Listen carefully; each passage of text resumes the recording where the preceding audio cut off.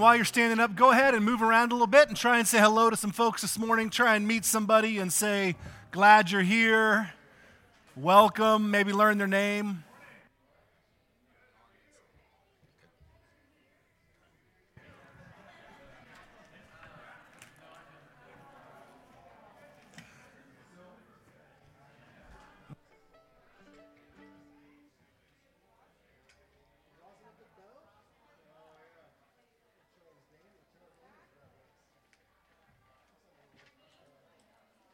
Are there different brand names across them? You just buy it in bulk at Costco? What's that? It's not that easy to come by. Right. There's cheap everything, right? And that's always yeah, that's right. That's the way it is with strings, right? You can go either way. You go the dead end deal. All right, once you had a chance to say hello to some folks around you, we can grab a seat. We'll share some announcements together, and then we will get back into worship this morning. Welcome to Vine Community Church. Welcome on this brisk January morning. We are glad you're here and glad you are in worship with us this morning.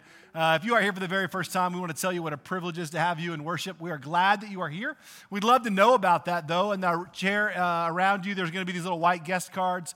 We'd love for you to fill it out. Let us know about your presence. You can either leave it in your chair or put it in the offering box in the back of the room. We won't pass a plate this morning. We just ask if you want to support our life and ministry financially. You can do that there or through our online community called Realm. Realm's how we stay connected each week, share announcements, all kinds of things that are going on. A lot of the things that I'm going to mention this morning, a lot of stuff's happening this month.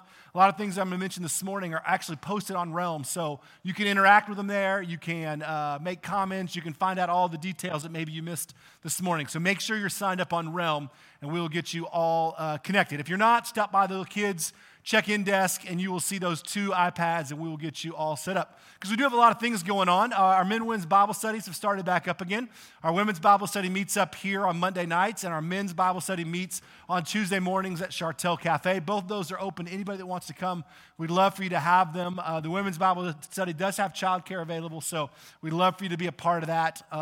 So those things are going on. All of our life groups have started meeting up again, so if you're looking to get plugged in outside of what happens on Sunday morning or outside of one of our Bible studies, our website has all the information of our life groups and where they meet and how you can connect with them. But we'd love for you to get plugged in that way. For those of you that have been part of our Bible reading group, we've been challenging our entire community to get in the Word together. We've been reading through the Bible. Brandon's been posting videos and outlines and all kinds of stuff. We have a Bible reading group on Realm that kind of serves as a place where we post questions and just kind of interact together. We have the new Bible reading plan cards out for the spring. So if you don't have one, make sure you grab one. If you're interested in doing that with the church and reading Scripture together, stop by the front desk there and you'll see a whole bunch of these Bible reading plan cards. Pick one up. They're great. It's pretty simple. The idea is just to read, reflect, and respond. And it gives you the text that we're reading that day. Or that week, what you're supposed to read, and it gives you some thoughts and ideas. So make sure you pick one of those up. It's a great way. Hey, we're in the new year. Get back in my Word. I'm going to start reading Bible and get involved with the Word of God with the community. And so we'd love for you to do that. So that's out front as well. Those of you that were here last week know that we started a meal train for the throwers. They have got a new infant in their midst, and they've got a foster baby, and Phil is home with that week-old baby, and so there are still some spots on that meal train, so jump on Realm, find that meal train link, and let's get them all covered and taken care of. Couple of big things that are coming up that we want to make you aware of. One, on the 30th of this month, we're having our chili cook-off again. That's just an opportunity for us to come up on a Sunday night at 5:30 on the 30th of January and just have a great night of fellowship together as a church. We have stuff and activities for the kids. You'll bring your chili from home, and then we have this big contest. And for some reason, Brandon won. No one really knows why. I think it was a flaw in the system. But we all want to beat him. And so you can bring, then the idea of chili is super loose. So if you want to bring breakfast chili, which is cereal, that's fine. Like whatever you want to do. But bring it up here. We're going to have a great night. We'll share all that together. Kids stuff for the kids, fun activities, stuff like that. That's on the 30th. We're trying to get a gauge of how many people are going to be cooking chili and bringing it up. So on that front desk, you'll see a sign up. On your way out today, just write your name and be like, yep, we're in. We'll be there, and that'll help us out a ton. But that'll be on the 30th. And then on the 12th of February, the women of the church are having a Galentine's gift exchange. Now, I've got a lot of questions here that I'm not going to be able to answer for you because I've got plenty of them too. But I was specifically texted a message from Tracy Thomas, who is at home with the COVID. And so I'm making the announcement where she should. But on the 12th at 10:30, they're having a Women of the Church Galentine's gift exchange where you're supposed to bring 4 unwrapped gifts. Now, I was told they're supposed to be the same, right? Okay, so and I'm looking, you're not looking at you, I'm looking over here. 4 unwrapped same gifts or similar gifts, and there's some type of exchange. Now, I have no idea how it's going to work, but it's going to be super fun. They got all kinds of stuff planned, and so we would love for you to be a part of that. There's a bunch of information on Realm, so go check that out. But mark your calendars for the 12th of February at 10:30, and we'll be talking a lot more about that in the upcoming weeks. We want that, put that down on your calendar. So we have a lot of things going on. We're excited about what's happening this spring. We think it's a great time to be part of this community and this church. God is doing great, wonderful, and big things, and we're really excited about it. This morning, actually, we're going to begin Hebrews next week, but this morning we're going to continue where we left off last week. And last week we talked about Philippians 3 and the idea of transformation and what it would look like as we step into the new year if we just thought bigger, if we decided that we were going to open our entire lives up to the move of the Holy Spirit. Instead of saying, God, I want to make incremental, small, subtle changes in my life, I want you to totally transform my heart. We're going to continue that train of thought and talk about what it might look like for us to be fully aware and fight against the idea of worldliness as we pursue transformation of the heart. So as we prepare our hearts to go before the Lord, let's take a moment, let's pray, and then we will jump back into worship this morning and then open God's Word together. Lord, we thank you for this brisk Sunday morning. We thank you for the privilege of what it means to gather together as community. We thank you, Lord, that you have gifted us the opportunity to worship you.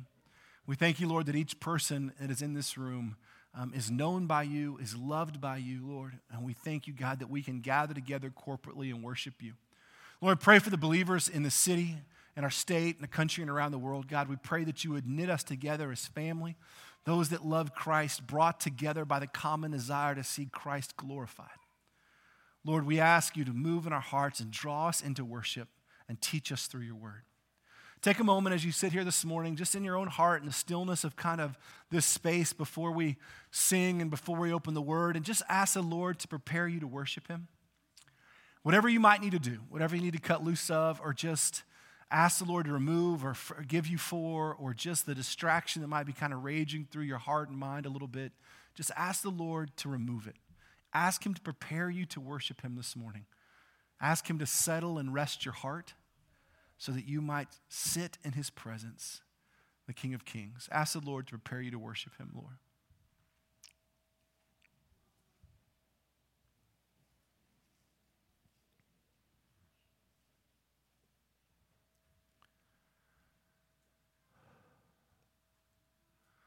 Lord, you are more than worthy of our praise.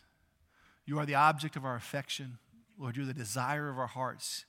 You are the one that brings true and unwielding joy. You are the reason that we rise in the morning, the reason that we learn how to love, learn how to sing, learn how to dance, learn how to worship. Lord, you are the center of all that we are. And Lord, we ask that you would be glorified in this place this morning as we worship you, as we open your word, that you would teach and instruct our heart and convict and encourage us. But the more than anything, Lord, that we would worship the risen King, that Jesus, the resurrection of life, would be the object of our affection. Lord, that you would be glorified in this place. We ask that this morning. the name of our King and our Savior and our Redeemer. Amen. Let's stand together and continue in worship this morning. As we continue worship, this next song was written from the Lord's Prayer found in the book of Matthew. And as we read it together, I want us to take note of the categories that are in this prayer. That it's not just a prayer that we repeat by rote, verbatim, necessarily every day because Jesus said to pray this way, but it's actually a group of categories. It's glorifying God. It's asking God for provision. It's asking for forgiveness and that He would empower us to forgive those that have sinned against us. There's a desire for holiness when it says to lead us not into temptation, but deliver us from evil. So as we read this together, let's take note of those things. If we're just asking God for stuff, for our daily bread, but we're not asking Him to forgive our sins, then we're not praying as the Lord directed us. And so let's take note of these categories. Let's let them get into our hearts, all of them, that we may glorify Him. Let's read this together as a family this morning. Our Father, which art in heaven, hallowed be thy name. Thy kingdom come, thy will be done, in earth as it is in heaven.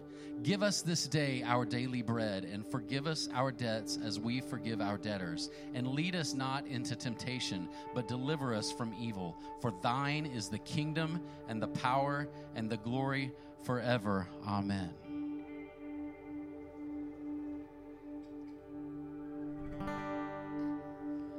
Our Father who in heaven reigns,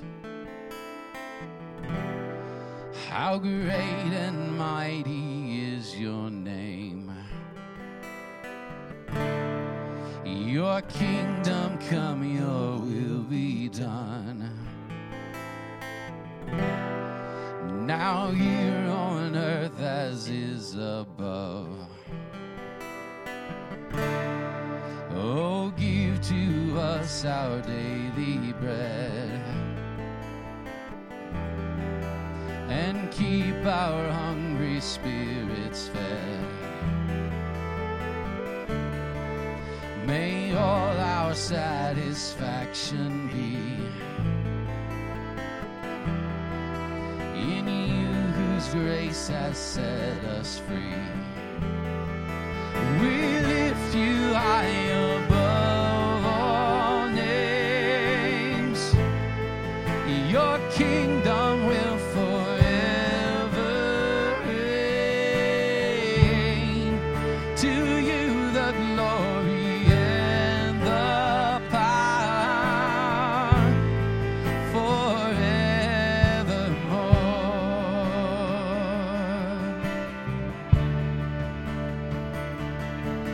Forgive us all our trespasses, as we forgive when sinned against. Though evil seeks to hide your face, we fix our eyes on you by faith. We lift you high above all names. Your kingdom will forever reign. To you the glory and the power forevermore. Lift up His name. We lift you high above all names. Your kingdom will forever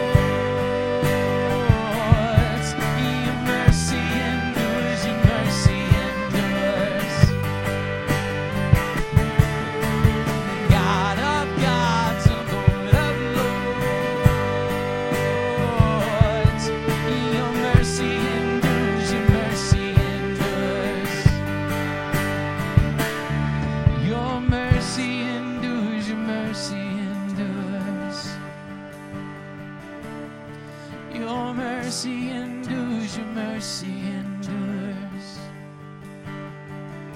Oh, your mercy endures, your mercy endures. Your mercy endures, your mercy endures. And this is who we come before to confess. Lord, I confess, bowing here I find my rest, and without you I fall apart. You're the one that guides my heart. Lord, I need you. Oh, I need you.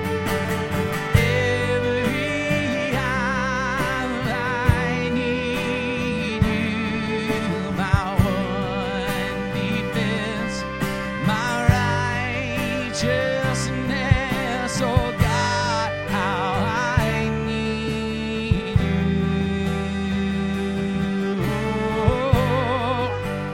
How I need you. Where sin runs deep, your grace is more. Where grace is found is where you are. And where you are, Lord, I am free. Holiness is Christ in me. Lord, I need you. Oh, I need you. Every hour I need you. My one defense, my righteousness. Oh God, how I need you. So teach my soul to rise to you when temptation comes my way. When I cannot stand, I'll follow you. Jesus, you're my hope and stay. When I cannot stand, I'll follow you. Jesus, you're my hope and stay. How I need you. How I need you. How I need you.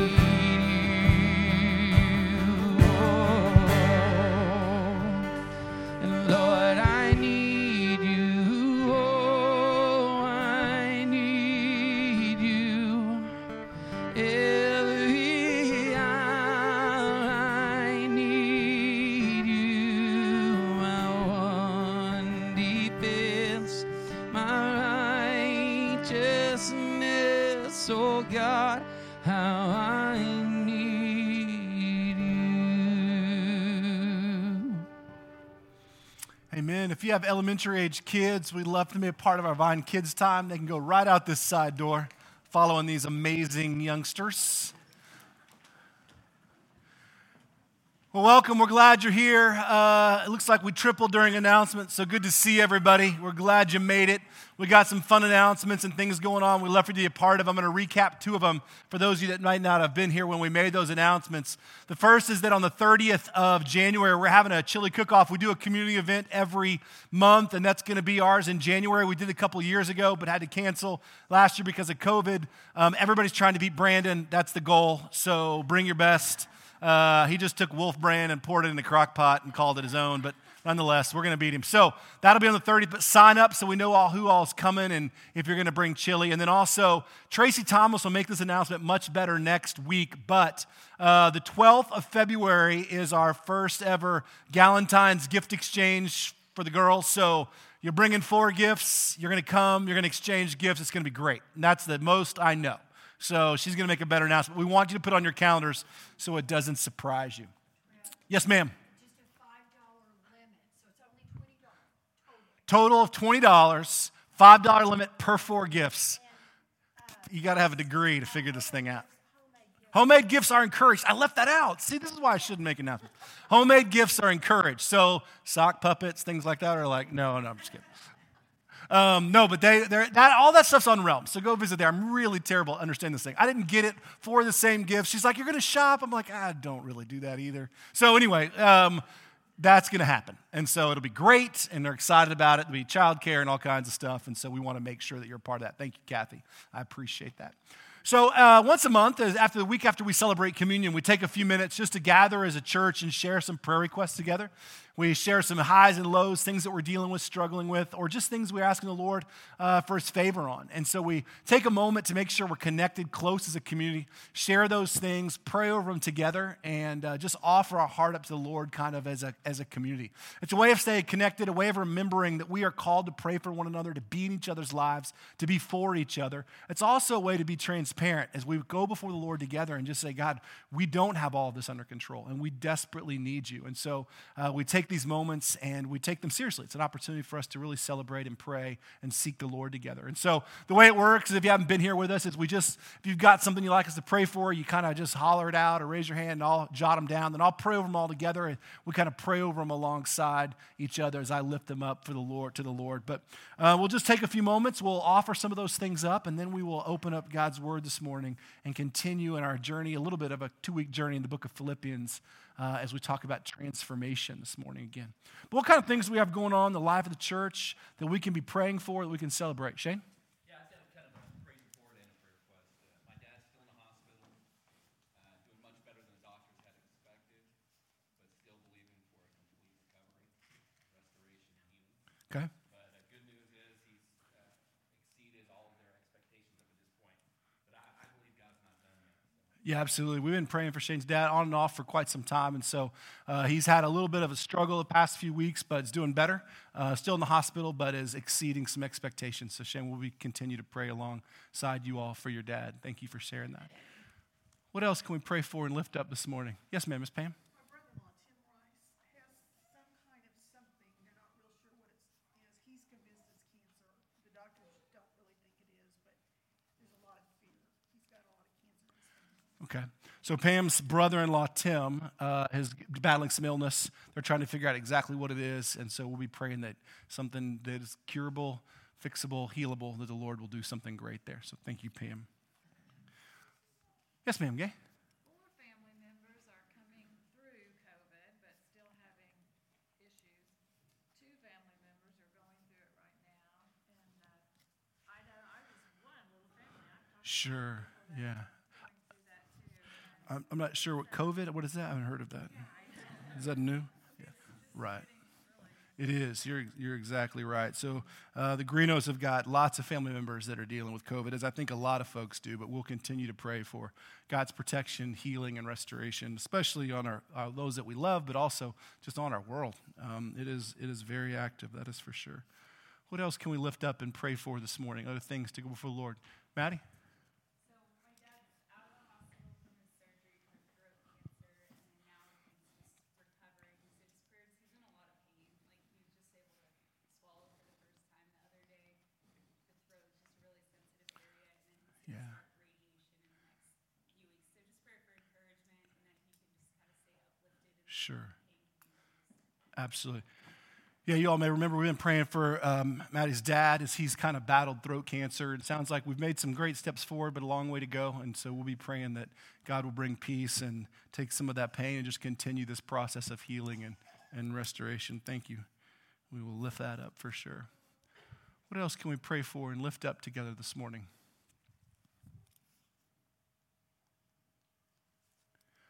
Yes, ma'am. We had a friend's dad who had had his leg amputated from the knee, above the knee, and he has a weak heart, and he's doing okay, and we just want to pray for their family. Yeah, do you know his name off the top of your head? Ron. No, you're good. We'll be praying for Ron. Ron's gone through a pretty traumatic situation there, had his leg amputated, and has got this recovery process ahead of him. So we'll be praying. Thank you so much for that. Ruth? My niece, Lisa, will be tested to see if she has leukemia. Okay. Ruth's niece, Lisa, is being tested to see if she is dealing with battling and has leukemia. And so we'll be praying that will be negative, and we will be praying that if so, God will continue to show his great mercy and healing. What else can we lift up this morning and pray for? Daniel? Educators in the area, school administrations, really hoping the schools can open on schedule this week. Right, yeah. It's a real challenge, and that we do have a lot of folks in our community that are part of that class of people that would fall into educators, administrators, and they've got not only difficult decisions, but just the challenge of educating and dealing with illness in their own homes and things, for sure. Thank you, Daniel. Schools as well, parents, yeah. And we're good. We're good on our end. We're perfect at our house. I don't know if you guys y'all should probably follow us. We're doing great. What else can we pray for? Anything else we can lift up? Yes, ma'am.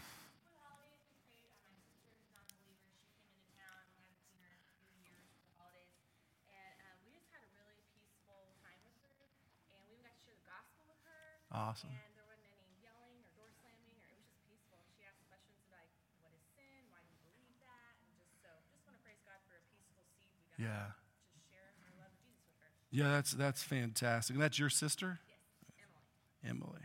We want to keep praying for her. Yeah, absolutely. That's fantastic. Well, I'm glad. That's a great thing, the Lord showing his peace, and after those things that we lifted up and prayed for, and that he's beginning to move in her heart, work in her heart, exciting things.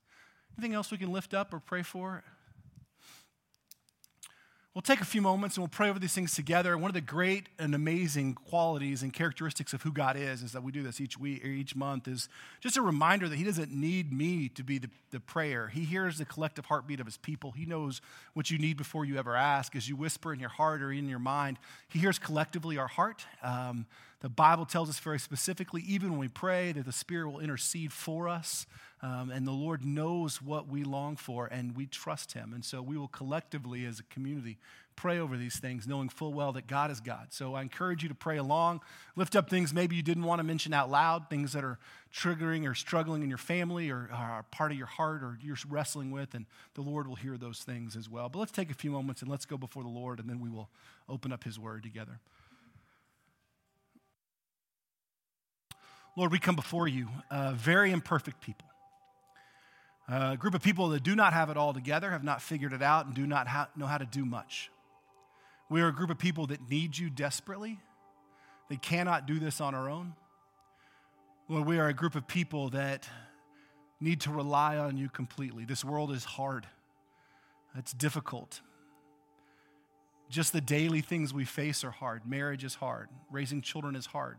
Work is hard. Financially, things are tough. Life's just tough. It's beautiful, but it's tough. You add some of the things we deal with on top of that, tragedy and loss and struggle and sickness and pain and death and mourning and all these things, and it makes times in our life really, really pressing. And so, Lord, we're not meant to carry these burdens on our own. You've given us this community of believers to shoulder this load with, and you've given us your Son, who you promise will carry our yoke, whose burden is easy and light, and who we can call upon, giving us full access to holy, majestic, mighty God. And so, Lord, that's what we do this morning. We call upon you in all of your holiness, and all of your knowledge and wisdom and greatness, knowing full well that you are in control of the things that we don't understand nor that we know. We call upon your healing. We call upon your restoration, your forgiveness, and your grace. Knowing full well that if things don't work out as we desire, you are still fully God. Nothing will change that. And so we rest upon that. And so, Lord, with that in mind, we come before you this morning with these prayer requests amongst the countless others that weren't mentioned this morning that plague our heart, that sit on our soul, Lord, that we long to lift up. Lord, pray alongside Shane, and Erica is lifting up Shane's dad, Lord, asking for your beautiful hand of healing there, that you would continue to Lord, build that relationship and heal him and restore him to health, Lord. Lord, we continue to pray for Pam's brother-in-law as he battles illness. We pray against a diagnosis of cancer, Lord. But more than anything, we pray for peace. We pray for wisdom. We pray for direction for the doctors so they may know what is going on and be able to diagnose that so that he can get the treatment that he needs. Lord, as Gay mentioned, we pray for all of these families that are struggling with COVID, their families specifically, but all of the others that we know about that are continuing to battle this disease, Lord, that have, as Daniel mentioned, our educators out, our administrators out, our students out, parents not knowing what to do, trying to teach from home or navigate online classes, or just, it's hard. We thought we were through all this, but we're not. But that's all right. You are still God. We still trust you. We ask you to give us incredible grace for one another, incredible grace for our teachers, incredible grace for parents and other people that may not think like we think, or that may not react the way I react. They may think differently on this thing or on that thing or on a mask or on a vaccine, Lord, that we would be a gracious people to one another, that we would act first in love and kindness and not off our soapbox, that the church would be an expression of grace and love. And so, Lord, we pray deeply for those things. We pray alongside Maddie as we continue to pray for her dad's recovery, God. We pray for your healing and beautiful hand on him. We pray, Lord, that you would continue to just rid that cancer from his life, from his throat, Lord, that you would give him great victory and peace. We pray for Ron as he battles this new way of life, having lost part of his leg. Lord, we pray that you would heal him and that you would raise his heart and his spirit well. Lord, that you would just continue to show him that you are mighty and powerful, and that, Lord, he would see you even in the difficult. We pray for Lisa as she wrestles with finding out whether or not she's got a leukemia diagnosis. Lord, we pray that we pray, first of all, that would just be negative. We just pray that. We believe that. Ask that it would happen, Lord, but we trust you in the midst of whatever unfolds. And Lord, we just pray victory there. Lord, we pray alongside Emily. We pray for her heart as she does slowly open that to you, Lord. We pray for victory with the Kamaras and just the beautiful peacefulness that you gave them as a gift this Christmas. But more so that would continue. That you would continue to show peace in their family, and that the gospel would be transparent and open and penetrating, and that, Lord, that she might know you and come to know you, and that you might bring great, beautiful gospel peace to their family. Lord, there are hundreds upon hundreds of other things that we have going on in our lives that we would not mention, not want to mention out loud, or just didn't feel comfortable mentioning. And the beautiful thing about who you are is that you know them all. There's nothing that we can hide from you. You know every crevice of our heart, every recess of our mind. You know the things that we struggle with, the ways that we failed, the sin that we committed last night. It's all exposed before you. And yet, God, you love us anyway. You free us through Christ, and you promise to never leave us. You are faithful beyond the word. You are faithful beyond our understanding. You are fully God. And Lord, in a world that at times feels like it's moving at a rapid rate and turning things upside down and full of wonders and struggles and fears and things, Lord, you are the only constant. You are the center of all. You are the anchor of all. You are the plumb line of morality. You are God. And Lord, we trust you. When life does not go the way that we want it to go, we trust you. When life unfolds in a way that we hoped it wouldn't, we trust you. When fear seeps into our hearts, we trust you, Lord. When diagnosis seems to break the soul of our family, we trust you. Lord, you are worthy. And so, Lord, for the countless things that weren't lifted up, for the fears and anxieties and all of those things that stand before us, Lord, you are bigger than all of them. You are victorious already. You are the wonderful counselor. You are everlasting Father. You are the Prince of Peace. You are mighty God. You are Emmanuel. You are the Alpha and the Omega, the beginning and the end. You are healer. You are sustainer. You are provider. You are our victory. And so this morning we come before you with all of these things. And as we open your word, God, we ask that you would use that to teach our hearts, to instruct us, to empower us, to convict us, to knit us together as a family, anchored fully on the immovable word of God. Lord, you are our King. We graciously, and gratefully thank you for Jesus. For without him, we are nothing. And so, Lord, we ask that you would hear these prayers, that you would guide our hearts, and that you would settle our unrest. In Jesus' name, amen. So, I told you last week that we were on this little, we've been on a long break from Hebrews, but we're going to continue that little break from Hebrews. We have one chapter left, chapter 13, and it's a great chapter because it's almost like our author, or really our preacher of Hebrews, has gone through this entire 12-chapter, like incredibly deep and theologically rich, powerful sermon. And he's given it to us, boom, boom, boom, boom, all these pieces. Then he gets to the end, and it's almost like he's running out of time. And as you look at 13, he just throws in a whole bunch of other things. Like, don't forget this and this and this. He talks about marriage, and he talks about all these great pieces. And so we're going to explore all of these tiny little pieces over the next 5 weeks, starting next week, as we wrap up that study and we watch our preacher, our author, kind of tuck into the crevices of this great, incredible theological book some really powerful things that we need to walk away with. But before we get there, I couldn't preach last week and not follow up this week with the second part of that because it's just really naked without it. And so last week we used the idea of the new year, as an opportunity to talk about transformation. I talked a little bit about how a lot of us look at our spiritual lives like we look at New Year's resolutions, right? We want to make a small, subtle change that we hope would really affect the whole, but we really don't want to deal with the massive things that have to go with undertaking wholesale change.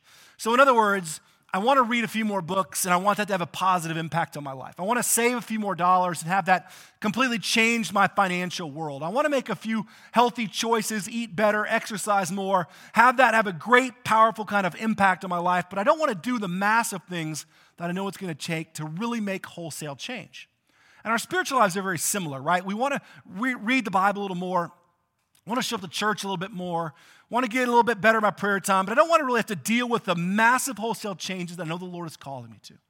And so we like to look at our spiritual lives, the way we look at the new year, and just hope that if we make a few small things, life's going to get a little bit better. But that's really never the message of Scripture, right? The message of Scripture, what we saw last week with Paul, is that we are called to these massive wholesale things like renewal and transformation. And as we talked about words like sanctification, the idea of pursuing fully, becoming more mature in Christ, like massive big things. And so I challenged us to think bigger.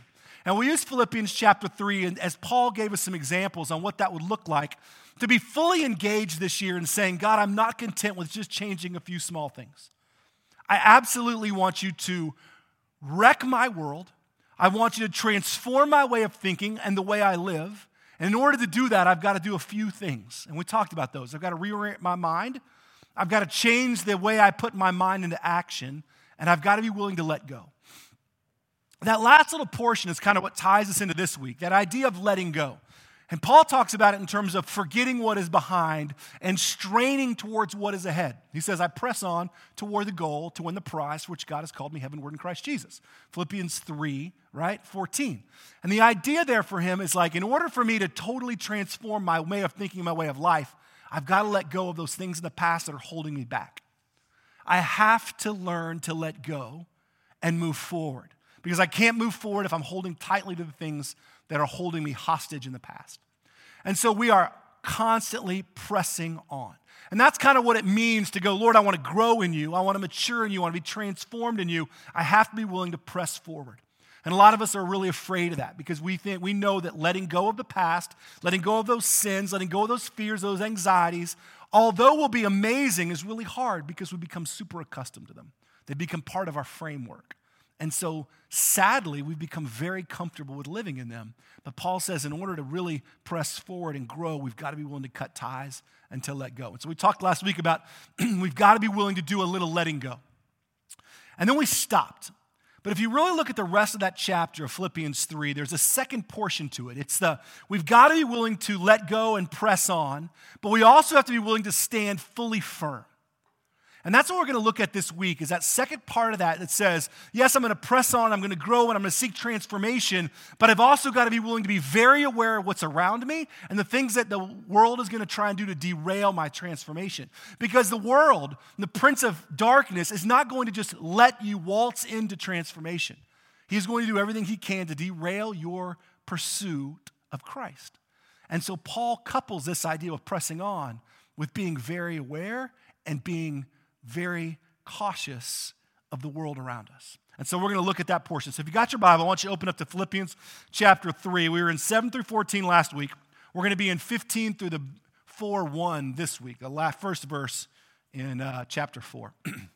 So if you got your Bible, I want you to go ahead and open that up, and we will dive into it this morning and talk about the idea of standing firm and what that will take and what that will mean. So let's pray together. Lord, I thank you for your word and your truth. Thank you that it is active, that your word is having an encounter with you is having an encounter with your word. We deeply believe that. This book is just not some collection of words. It is your love letter. It is your truth. It is who you are poured out to us. It is the theopneustos, the breath of God, and therefore, Lord, we believe when we encounter it, we encounter you. And so we don't take it lightly. Lord, this is not a suggestion for our Christian life. It is the very foundation upon which we live and what we anchor our souls to. And so, Lord, when you tell us things like press on, forget what's behind, strain toward what's ahead, those are not optional things for the believer. They're not suggestions. They are deep calls to truth that you're not offering us saying, hey, it would really be helpful if you pressed on or you let go of. You're saying, do those things. And when you call us to do those things, Lord, as obedient children, we should be seeking those things. And so I pray this morning what we do is we'd be seeking the truth that you present us, pushing us forward, challenging our way of thinking, encouraging and convicting us all at the same time. Take a moment in your own heart and just ask the Lord to teach you something, however small it is this morning, whatever that may be. Just, Lord, press something on my heart. Just teach me this morning through your word. Just whisper those things.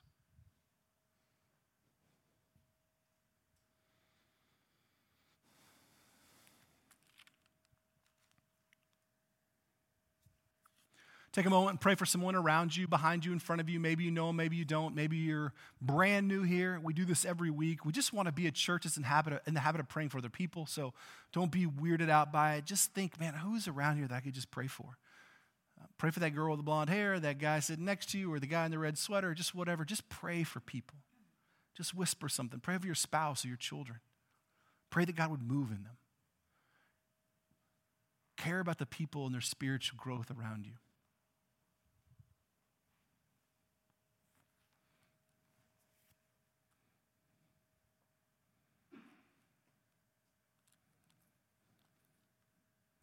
Lord, we pray that you would teach us this morning through your word, that we would be empowered and encouraged by you, convicted by your truth, and teach us how to walk forward, standing firm in the faith. We ask these things in Jesus' holy and perfect name.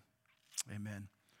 So the last verse we left off with, what I just mentioned, is when Paul says, forgetting what is behind, straining towards what is ahead, I press on toward the goal to win the prize, which God has called me heavenward in Christ Jesus. So he's saying, look, if we're going to actually seek transformation, I've got to be willing to let go of what's holding me back and press forward. So I am going to forget what is behind and I'm going to strain towards what's ahead. The whole idea there is I'm going to press on.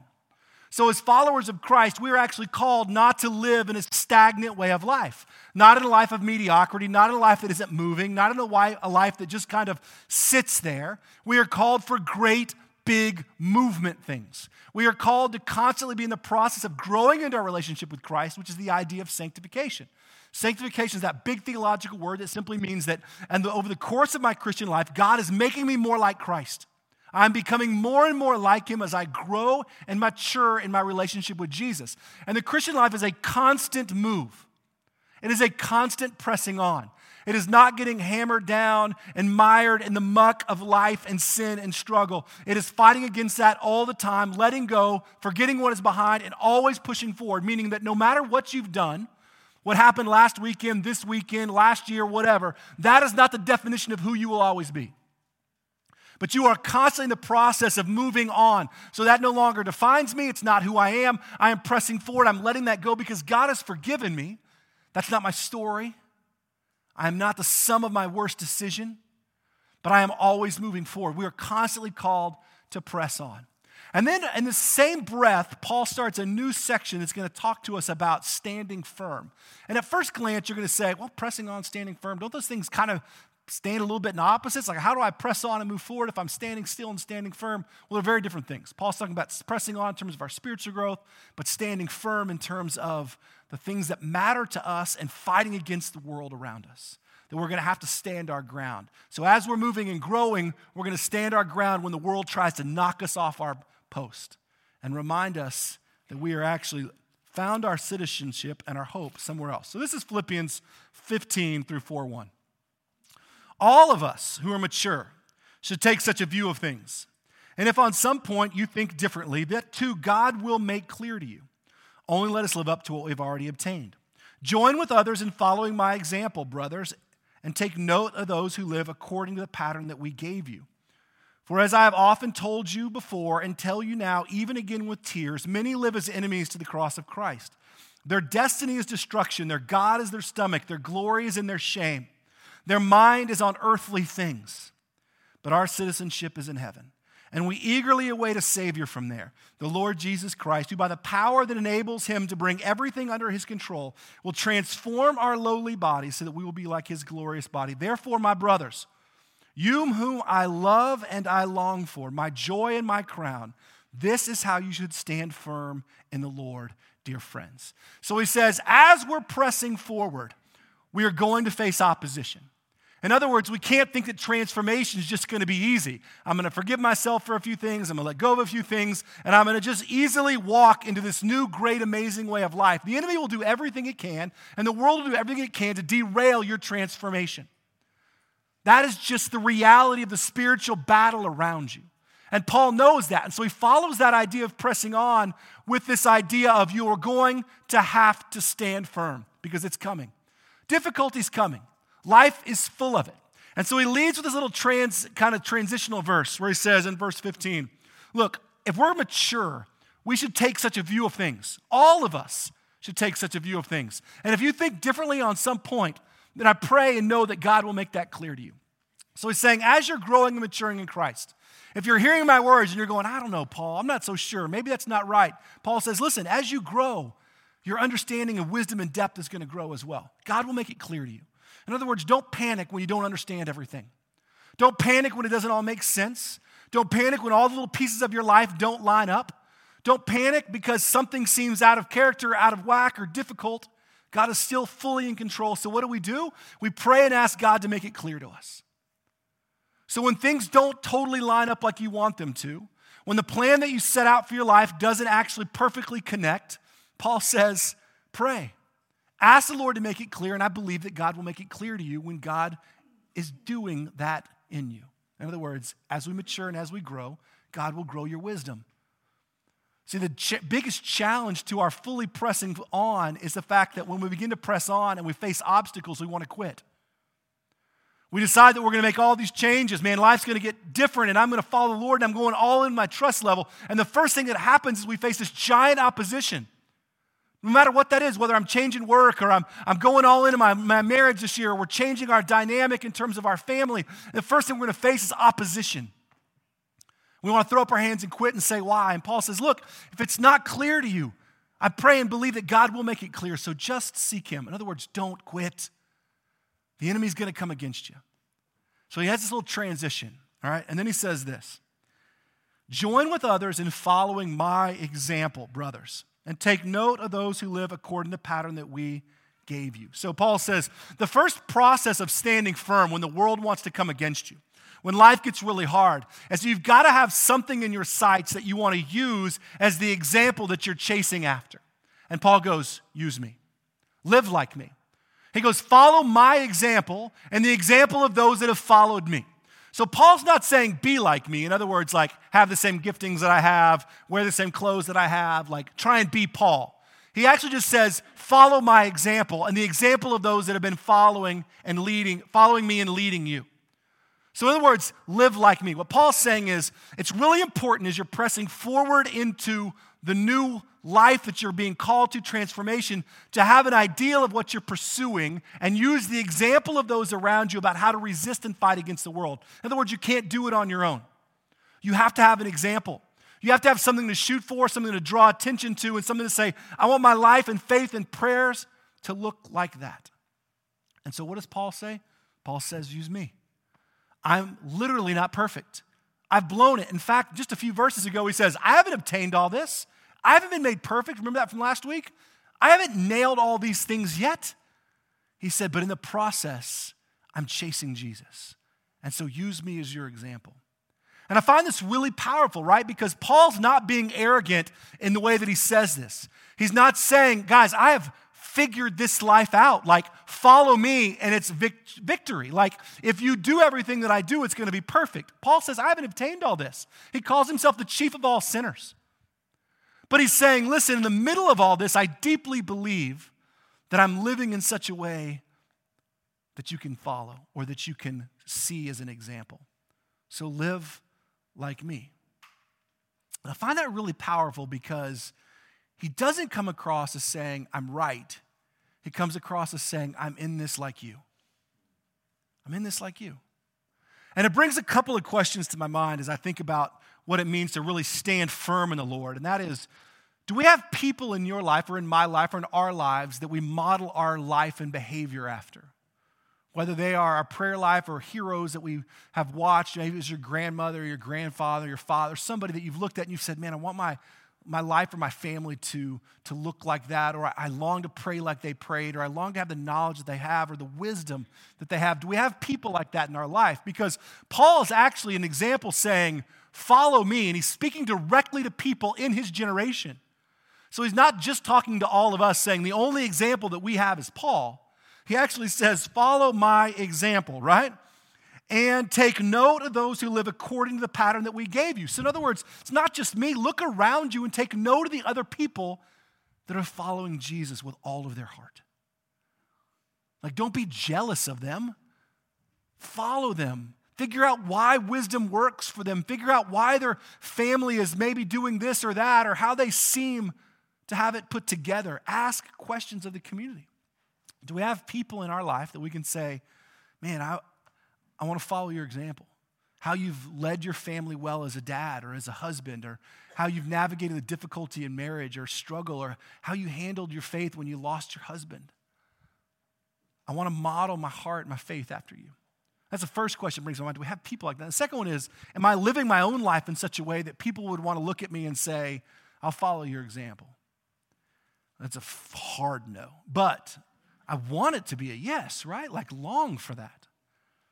Because here's what Paul's saying. He's saying, look, transformation isn't something you just decide to do. It's not like you look and you go, you know what, this year is a year of transformation. Transformation begins with the process of the work that it's going to take to change an difficult past set of behaviors, right? I got to forget. I got to let go. I got to press on. How do I press on? I find a target, something that I want to model my life after, obviously Jesus. But Paul says, follow my example as I follow Christ. Look to those around you. Find people in your life and say, I want to use you as a way of thinking. I want to understand the Bible like you do. I want to read like you do. I want to pray like you do. I want to lead my family like you do. Like, don't be ashamed. Use the community of God that God has put around you. And I find this really important because most of us are afraid of the community that God has given us because we measure ourselves up against it. Like, we look at a family in this church and we go, man, they are perfect. They've nailed it. They dress alike. They hold hands all the time. Like, the kids never fight. And I don't want them to know what I'm really like. Like, I don't want anyone to come over on Wednesday at our house. It's a scary thing, right? Like, that's what we're thinking at times. Because so we're afraid to be transparent. But God has given us a beautiful community. We can access the people here, whether it's in a life group or just a family, and just say, I'd love to go to lunch. I'd love to hear your heart. How did you guys navigate this? You know, we're trying to put kids in college, and we don't have a lot of folks we've asked a lot of questions to, like, what does that look like? How do you let go? How do you raise a teenager to turn them loose? But there's a host of beautiful people in this church that have done just that. It's not a community to be afraid of being exposed to. It's a gift that we've been given to push us towards transformation. Know each other, right? Let your life be transparent enough that your failures are as evident as your successes. We learn from each other. We grow together. When you fail, when you have heartbreak, you'll be shocked at the people that are struggling with the same thing, right? When you've experienced deep and true loss, you'd be amazed at how many people have navigated that deep and true loss before you. And their wealth of wisdom and knowledge. So Paul says, follow my example. Second thing he says is, you've got to be aware of this thing called worldliness, right? This is what he says in 17 or in 18. For as I have often told you and say it now again, even with tears, many live as enemies to the cross of Christ. Their destiny is destruction. Their God is their stomach. Their glory is in their shame. Their mind is on earthly things. So Paul says this, use me as your example as you press towards transformation. Use the people that God has placed in your life as places that you can go to, people that you can model your life after. But you've also got to be fully aware of this idea of worldliness, and it's around you and it will kill you. And the worldliness idea is really this concept of, I have found my home in and amongst this world. In other words, the things that the world desires, I desire. The way the world thinks, I think. The way the world talks, I talk. That I've become home and safe here. So when he says the worldly desires or worldliness, that's what we're referring to as believers. And the reason that's so dangerous is because it's not what we were created for. It's actually, as Paul says, not our home. This is not our home. And Paul says that worldliness is not just something that can derail you. We talk way too lightly about it in the church. He actually talks about it as something that will kill you. Worldliness is not one of those things that we can kind of get caught up in. It's a little bit of a trap and derails us for a little bit. Paul says that it literally will most kill your soul. And he says this, as I have said before and say again now, even with tears. So as Paul's saying this, he's saying literally as I write these words, I am crying because my heart is grieving so deeply. Like as I say these things, I say them again even with tears. Many live as enemies to the cross of Christ. Their God is their stomach, right? Their glory is in their shame. And guess what their destiny is? It's destruction. And Paul is not talking about pagans. He's not writing this letter to a group of non-believers. He's writing this letter to the church that he deeply loves in Philippi, to a group of believers, and he is writing to them saying, I am broken because so many of you that claim to follow Christ, that are actually true and real believers, have had your lives derailed by worldliness. You have found your home here. You have thought the way this place thinks. You have attributed your material life to the things that happen here. You have jumped on board morally with where the world is, and you are living like this place. And I am in tears. And you know what your God is? It's not the God of the universe. It's not the King of Kings, the Lord of Lords, the mighty God, the wonderful counselor. Your God is your stomach. In other words, what you can consume. As a believer, you have become your own God. And what you consume is what you think will satisfy you.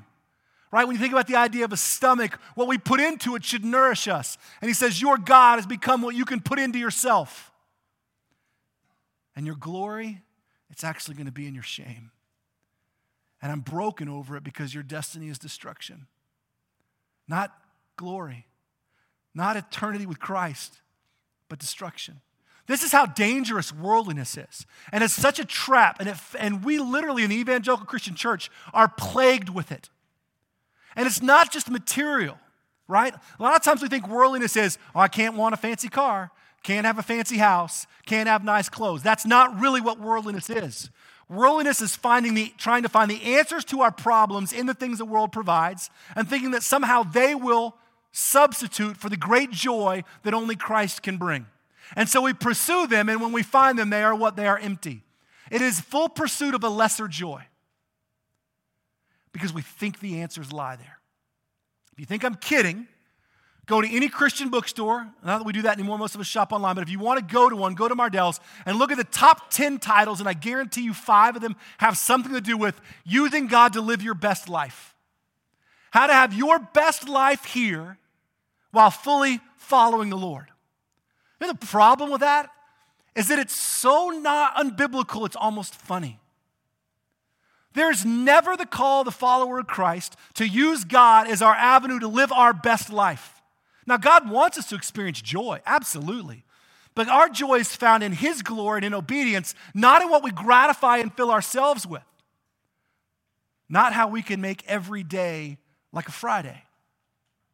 Not how we can pursue happiness in this life while still hanging on to the threads of Christianity. The true follower of Christ dies to themselves, rids themselves of everything that says it's about me and says, Jesus, whatever you want, and we exchange a lesser joy for a greater joy. As long as we pursue our best life here, we will always feel empty and always feel unsatisfied. And Paul says, I weep over you, right? And that's the case because we think that whatever that next thing is will bring that next piece of joy, right? Social media is great. This tells us that. If I just had this or that, then things would be good. If I could just earn another couple $1,000s on the side, everything would kind of work out. Here's the next 80 videos on how to invest in this to make that happen. Or here are the pictures of all of my friends doing all the things I wish I could do. If I could just get there. Pursuing the things of the world. And at first it's not like, I want Lamborghinis and I want mansions. It's just, I want to find rest for my soul in some place other than Christ. And the reality is, Paul says it will kill you. It will kill you spiritually. And he's not saying like, beware, like, be aware, like it's out there. He's saying like, beware, you will die. And so if we're going to pursue transformation, it can't be at the cost of going, I'm going to find my own way there. Transformation actually comes with death to self.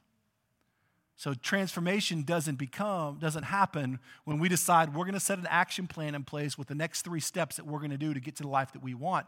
Transformation begins when we say, God, how do I follow you? I'm going to use the example of other people and I'm going to die to myself and I'm going to seek only you. And I'm not going to let this world try and substitute a lesser joy for me. If you are still seeking answers for your unrest and your unhappiness and things in this world and hoping that one relationship gets restored or hoping this one thing happens, you will forever be empty. As followers of Christ, we can only be fulfilled fully by Jesus. That's it. So Paul says, beware, right? Worldliness kills, fight against it. There's 1,000 places in Scripture that's echoed, right? Don't store up for yourselves treasure on earth. We can go, there's 1 billion of them. Paul says this, the next thing. He says, not only is worldliness kills, but you have got to remember that this place is not your home, right? Verse 20, but our citizenship as followers of Christ, right? We're fighting against this idea of worldliness. Our citizenship is not here. It is in heaven. And we eagerly await a Savior from there, the Lord Jesus Christ, who by the power that enables him to bring everything under his control will transform our lowly bodies so that we will become like his glorious body. There's a whole bunch of stuff there eschatologically that just kind of means we can talk about the end times and Christ coming back and the resurrection of the body, but that's amazing. But really what I want you just to focus on is that first verse that just says, our citizenship is not here. Your home is not here. Your place of welcoming, your place of rest, your place of security is not here. That's what citizenship means. Citizenship means this is the place that I belong. I'm a citizen here. I am due all the rights and privileges that this place provides me because I am a citizen. And Paul says, you're not a citizen here. Your home is actually somewhere else. And you have all the rights and privileges of that glorious place. Why are you exchanging it for this garbage hole? Like this place is a dump compared to the glory that waits you. Why are you fighting so hard to be at home here? And again, it doesn't mean like we can't find a great and beautiful and amazing life and have this incredible thing. It just means this place will not satisfy our souls. So quit trying to cram it into all the broken places in your heart, hoping that it mends it together. It will never work. Why? Because this is not our home. Our citizenship actually is somewhere else. So when you feel like an outsider here, because you look around you and the morality of the world is collapsing, guess what? You are an outsider. That's why it feels that way. Because the world around us is crumbling, and it's not our home. We don't point and laugh, but we fight with the energy of the Lord to rectify things here until he takes us home. But that's why no matter what happens politically or whoever gets elected president or whatever happens with Congress, never derails the throne of God. And that our promise and our great security lies not in earthly people and figures, but in the King eternal. Our citizenship is not here. Doesn't mean we ignore it, doesn't mean we pretend it doesn't exist, but what it means is that I am not going to find my worth here. So you know what? Bring it on. Throw it at me. I don't care. David talks a lot about this always. He says, look, I fully trust in the Lord. What can man do to me? Like, I don't belong here. Like, I don't fear things here. I am safe and secure in the Lord. So, whatever, bring it.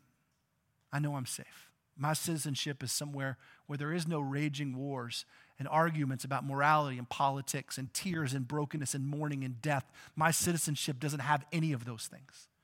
The promise I have in a coming kingdom is a place where there will be no more tears and no more brokenness and no more hurting. There'll be the only binding up and the healing and the whole and the glorious presence of the risen King.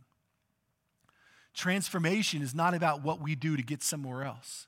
Transformation is actually about understanding that we've got to let go and press on into an example that Christ has set. Rejecting the pressure of the world around us to conform to its likeness and its being. To try and keep up with our neighbors or the world around us or what's happening on social media or what other people say and think. It's rejecting and pushing against all that to say, Christ, I only want what you want. You're my only audience. You're the only one I play to. And what you say matters because I am not home here. And so if people want to say what they want to say, do what they want to do, let them. This place is not my home. And that's really important, right? Because most of us find our self-worth derived from something that transpires here. Whether it's our work, who we're married to, the words that people say, the affirmations that we get, most of our self-worth is actually tied to something that transpires in this world. And that is a huge danger. Your identity is not in what somebody else says, what they tell you, what you look like, what they tell you should look like, what you do, what your job is, who you are, what you're worth, what your bottom line is, what job you used to have, who you were married to, are married to. Your definition of life is not anchored in anything that the world says. It is anchored in this total, true reality that God calls you his, that you are his beloved and that he made you and that you are worth it. Outside of that, it doesn't matter.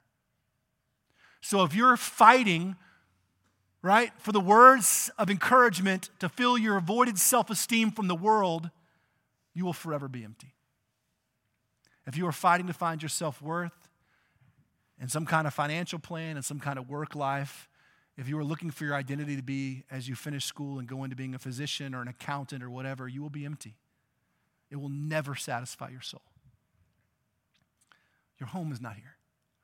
So we can't find affirmation from the world that we don't belong to. The only affirmation that you and I need as followers of Christ is from Christ himself. And he's already given it to you. He's fully given it to you on the cross. Paul wraps everything up with this one little thought in verse 4, or chapter 1, verse 4. And the way that these verses line out, remember, when they wrote these letters, there were no numbers. They got all added later. But this is what Paul says as he wraps that up in chapter 4, verse 1. Therefore, my brothers, whom I love and I long for, my joy and my crown, this is how you should stand firm in the Lord. So he says, listen, church, who I love and I long for. Like I want to see again and I love. You are my joy and my crown, meaning that Paul's heartbeat is for the people that he has led and seen come to know Christ. This that I just showed you is how you stand firm. I love you. I love you. Stand firm. Live like me or the example those have set and gone before you. Don't do away with the wisdom around you. Beware of worldliness, it will kill you. Your citizenship is not here. You want to stand firm in the Lord? Press forward, but do these things. So as we look to transformation in 2022 and talk about the way we want our lives to be drastically changed, right? Forgetting what is behind, straining towards what is ahead, we have to be willing to come to a place where we say these things out fully out loud. Like, I will follow the example of Christ, the example of Paul, and those that have gone before me. I can't make this up on my own. I need people. Like it or not, you need people in your life that will walk with you, that have walked before you, that will encourage you, that will support you and guide you. Paul says, follow their example. Open your life, be transparent enough for them to know you and for you to know them. Fight against worldliness at all costs. It's going to come from the most unlikely places. Usually it comes from within the church. It's not always pressed in from the outside. Oftentimes it's pressed in from the inside. Fight against it. It's a lie, and it will kill you.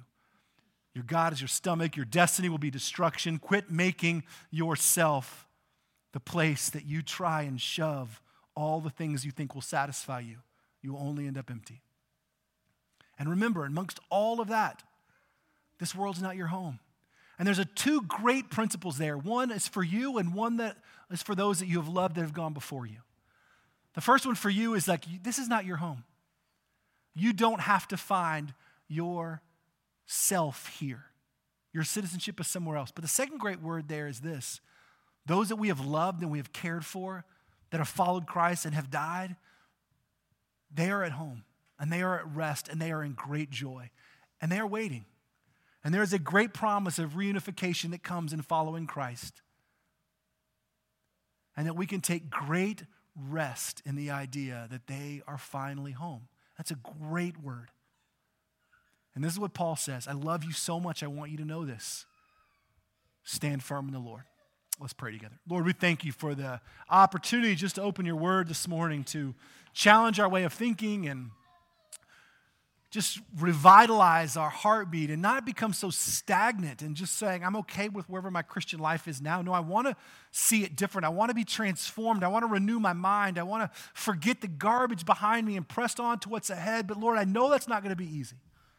I know there are great things ahead, but I know those things are difficult, and I know, Lord, that I'm going to have to anchor my soul to you. I want to follow the example of those that have gone before me, of my father, of my mother, my grandmother, Paul, Peter, these people that the Lord has put, great women and men of faith. And even those in the church, other couples, other families, other individuals. I want to get involved in a life group, not just so I can have a Bible study to go to, but so I can expose my life to people, that I might use the example of others to grow and mature. I want to fight against worldliness at all cost. I'm tired of the world dictating my identity, telling me what I need and what I have and what I need to be secure. And the reason for that is because my citizenship isn't here, my home isn't here. I'll never be at peace here, and that's okay.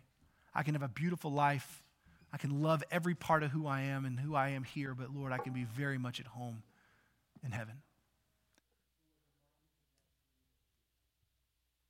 So Lord, as we close our time in worship, I pray that you would press those things on our heart and that you would be glorified and you would push us towards transformation that only you can bring as we stand firm in the faith. Let's stand together and close our time in worship this morning.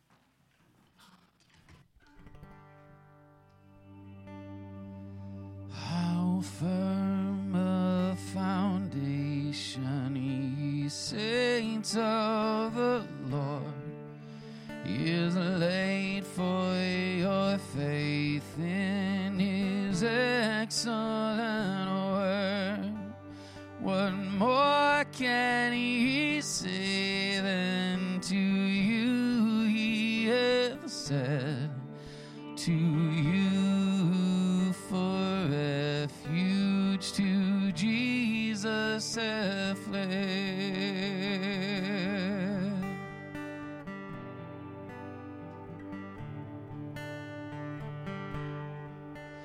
Fear not, I am with thee, oh be not dismayed, for I am thy God and will still give thee aid. I'll strengthen thee, help thee, and cause thee to stand.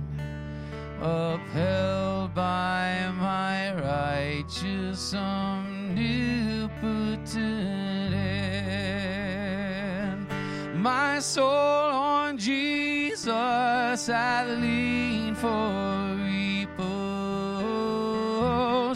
I will not desert to his foes. My soul, though hell should endeavor to shake, I'll never, never, no, never forsake.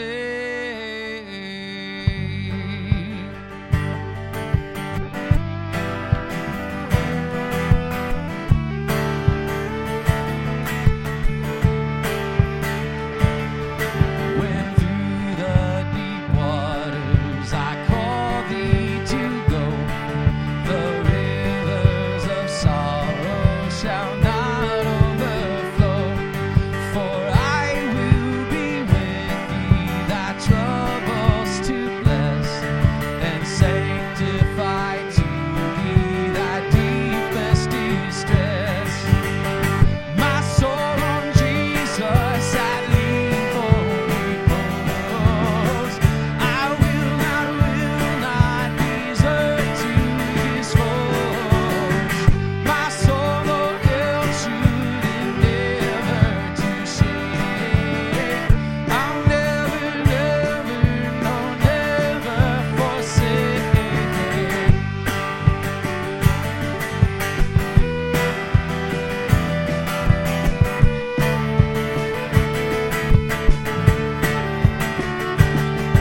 When through fiery trials thy pathway shall lie, my grace all sufficient shall be thy supply. Thy flame shall not hurt thee, I only design thy dross to consume and thy gold to refine. My soul on Jesus hath leaned for repose. I will not desert to his foes. My soul, though hell should endeavor to shake, I'll never, never, no, never forsake.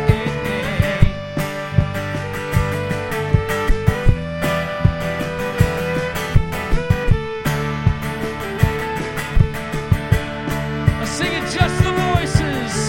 My soul on Jesus had leaned for repose. I will not desert to his foes. My soul, though hell should endeavor to shake, I'll never, never, no, never forsake.